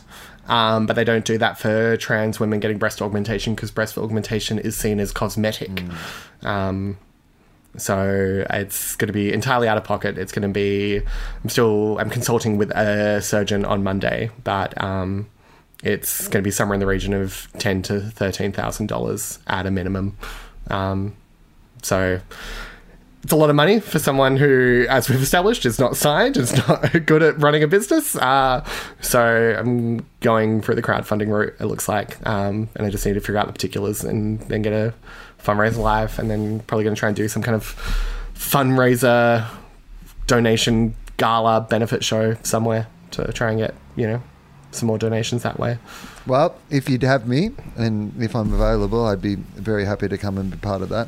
So I am going to hold you to that. You've said that on air, and now you're going to be fucking held to task. Yeah, wouldn't have said it if I didn't mean it. It's my own podcast. I'd be very grateful. I could also pretend to lose this bit of the audio. Oh no, it just failed again. Just happened? My hard drive. Oh no. Actually, I'm not even going to joke about that. It's all recording well at the moment, so I'm just going to get through to the end. What do you think happens when we die? Nothing. Absolutely nothing. Have you ever believed anything? Why I want my body donated to science. No, my mum raised us without religion, because my sister was born with cerebral palsy. So she kind of went, I can either believe in a God who would do this to a child, or I can not believe in a God, and it's more comfortable to not believe in a God. And that's how she raised us. I don't think I asked you this question last time, because I think it was a question that I've added since the 200th episode. But on my desk, it's as close as I have to a inspirational sort of motivational saying. And it says, what would you attempt if you knew you could not fail? And the way that I interpret that is to always just, when I'm doing something, to be doing the thing that I want to do and assuming it's going to be successful, rather than doing something in order for it to be successful or change it because I think that I have this idea of how it will be successful. So, Anna Piper Scott, what would you attempt if you knew you could not fail? The cynical part of me is saying the stock market. Fair enough. But I feel like the more honest, revealing answer would be something like burlesque, something involving nudity, and being public in revealing my body, which is something I usually adjust and edit and cover up a lot more. I'm very self-conscious and anxious about it. So I feel like burlesque is the honest answer. It's probably a little late in the show to dive too deeply into the body image stuff, but like, did you have, I mean, how is your relationship with your body been all your life? Has it always been because, I mean, I don't even know how to necessarily phrase the question that I'm asking, but do you feel like it's constantly, you've been just aware of, this body has not been right for me? Does it feel better now than it used to? Are you more comfortable with your body now that it's more represents the body that you imagine it to be than you were previously? Or those issues are just as prevalent now, like our body image is just as prevalent now that you are who you are meant to be than they were before? Do you understand the question I'm asking? Yeah, my relationship with my body is definitely changing. I feel like growing up, I was kind of viewing my body how most boys do, which is boys get trained to view their body in terms of utility. You know, how fast can you run? How many chairs can you lift? Whatever. And women get raised to view their bodies aesthetically. And then kind of closeted trans people kind of raised viewing their body by how much it does or doesn't fail to be the gender that they want it to be. So it's been a kind of transition of like learning to view my body not as like a car that my brain drives, but something that's actually part of me and something that I can be connected with, and learning to view it aesthetically, learning to look at it as, you know, something to be admired and observed and enjoyed, rather than just a more, you know, neutral aesthetic option. I don't know, it's a constantly evolving thing. I'm trying to give you the briefest possible answer because this is really something I've talked to with like other trans people for like 4 hours straight. Like there is a lot underneath the water on this particular iceberg. Yeah, I can imagine. As I said, a little late in the podcast probably to bring that one up. That's for next time. That's for the actual sequel, not this pretend sequel that we're doing at the moment. Yeah. If you could be brilliant at anything in the world, you know, your 10,000 hours have been done, you have this fantastic skill. What is that skill that you would love to have? Music. Yeah, this is something we talked about a little bit in the last one, is that I tell people that I'm only good at one thing. I only know how to do stand-up. I'm a single threat. But knowing how to do something like that that's completely expressive in a different way, any kind of musical instrument or being able to sing would just make my life so happy. And last but definitely not least, they have a time machine. You can go to any point in the future, any point in the past, visit your own life. Do whatever you want to do is the actual truth of it. But what would you like to do with your time machine trip? I probably want to go to the future. Apart from climate change, everything else is getting better, I think. Everything else is, I'm very much that believer in that arc of history bends towards justice, or whatever that quote is. So, yeah, I feel like things are always better in the future. And I'm just trying to push ourselves to get there faster as possible. How far in the future do you think 15 or 20 years? Yeah, I was going to say, how far in the future do you think you would like to go? I don't know. I feel like 10, 15 years, I feel like is a good amount of time. I feel like after that, I'm going to be the one out of place. I'm going to be the one who's problematic. I'm going to be the one where you're like, you can't say that. Yeah, that's right. Yeah. You're like, who's this old-fashioned broad? Who's this bitch? She eats meat. That's so disgusting. Who would do that? This is horrible. She's eating avocado on her toast. Doesn't she understand that most avocados are blood avocados? It's the equivalent of wearing blood diamonds.